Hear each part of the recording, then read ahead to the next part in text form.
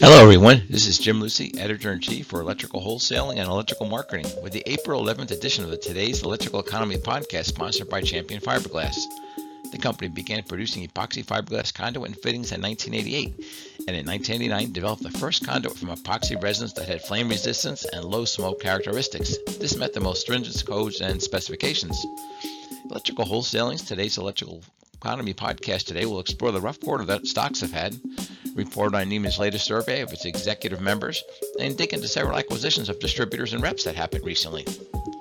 Let's first check out some of the weekly economic indicators that can offer you an early view of where the market may be headed. These 5 weekly indicators are initial unemployment claims at the state level, rail freight car traffic, the Baker Hughes rig count, oil prices, and copper prices. Our thanks again to Champion Fiberglass for sponsoring the Today's Electrical Economy podcast series for 2022. For the week ending April the 2nd, the advanced figure for seasonally adjusted initial claims was 166,000, a decrease of 5,000 from the previous week's revised level. For the U.S., the unemployment rate declined by 0.2% to 3.6% in March. The number of unemployed people in the United States decreased by 318,000 to 6 million. These 5 states had the biggest decreases in unemployment claims for the week ending April the 2nd. Michigan was down 2,599. Texas was down 2,569. New Jersey was down 1,412. Kentucky was down 1,064. And New York was down 795 claims. These 3 states were the only ones with increases in unemployment claims of more than 1,000 for the week of ending April the 2nd. California was up 1,780 claims. Ohio was up 1,464 claims. Pennsylvania was also up over 1,400 claims. One of the more interesting leading indicators for the overall U.S. economy is freight rail traffic.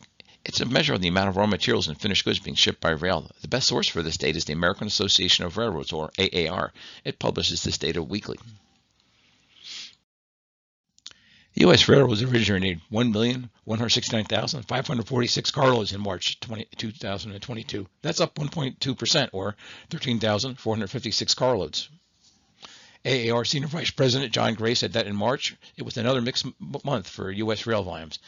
It was the best month ever for carloads of chemicals, while carloads of crushed stone and sand, food products, lumber, and motor vehicles were higher than they've been in months, he said in the press release.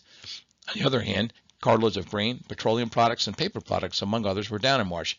These conflicting trends reflect an economy where a good deal of directional uncertainty is present, uncertainty that needs resolution before its full potential can be realized. Once again, there was a large mix of increases and decreases in the individual freight traffic categories since our last podcast. Petroleum and petroleum products had the biggest decline at 15.3%. Motor vehicles was down 11%. Coal had a large increase at plus 10%, and non-metallic minerals were up 10.1%. If you track the oil market, you're probably familiar with the Baker Hughes rig count. This tracks the oil and gas rigs that are operating. The data is available by state, by basin, and nationally at www.rigcount.bakerhughes.com. This slide gives you an idea of the largest oil and gas deposits. It gives you a good sense of just how many of the large oil plays are in Texas and Oklahoma, and just how big an area the Marcellus gas region covers in Pennsylvania, Ohio, and parts of West Virginia. Now let's take a look at the Baker Hughes rig count at the state level. As you might expect, Texas dominates the U.S. oil and gas market by a wide margin with 331 rigs. That's 5 more rigs than the previous week and 58 more than this time last year. Texas and New Mexico account for well over half of all operating rigs in the U.S. right now. This is another way of looking at the state share of the various drilling activity. Texas is on top with a 49% share. New Mexico comes in at 14% share, and Louisiana is at 7% for the 3 largest states. The price for West Texas Intermediate oil dropped under $100 a barrel for the first week in April, and that was the first time it was under that level in several weeks. They were still under $100 a barrel when we recorded this podcast. You can see where the incline started, which was basically at the start of the Ukraine war on February the 24th.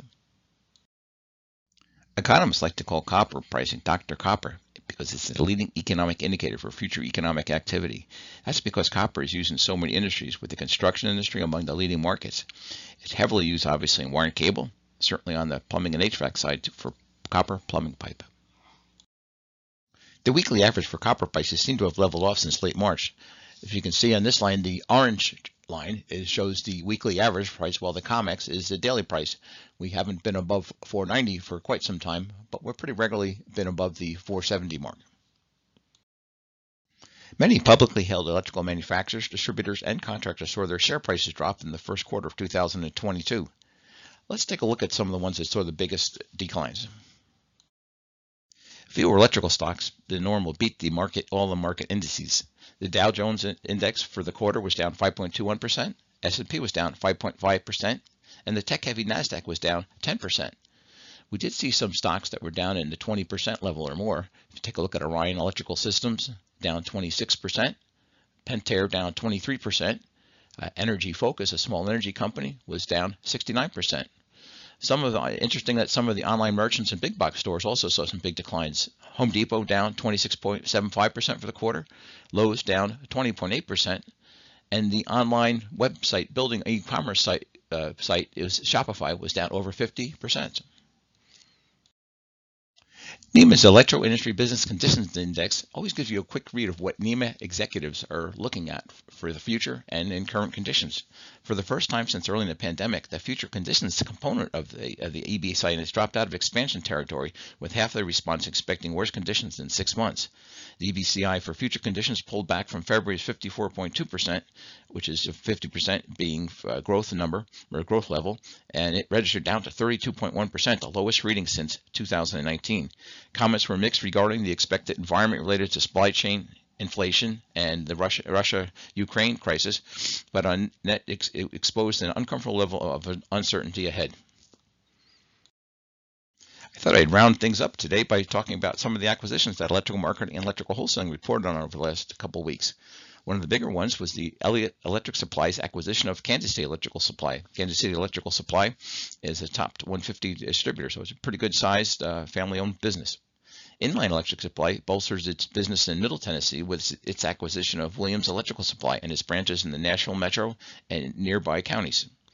Winston Supply bought Williams Wholesale, another Tennessee distributor. Williams Wholesale distributes both electrical and plumbing supplies, and it has branches near the Nashville, Knoxville, and Chattanooga areas. In the rep world, Lester Sales out of Indianapolis expanded into western Pennsylvania and West Virginia with the completion of its Cardell Crist and acquisition and certain assets of the Palo Cieli and One Source Associates Western PA and West Virginia operations. This concludes our podcast today. A special thanks to the folks from Champion Fiberglass for sponsoring the Today's Electrical Economy podcast series for 2022. Please contact me if there's any other type of economic data or market news that you would like us to cover in these podcasts. Our next presentation will be scheduled for Monday, April the 25th. Until then, be healthy, be happy. I look forward to talking with you then.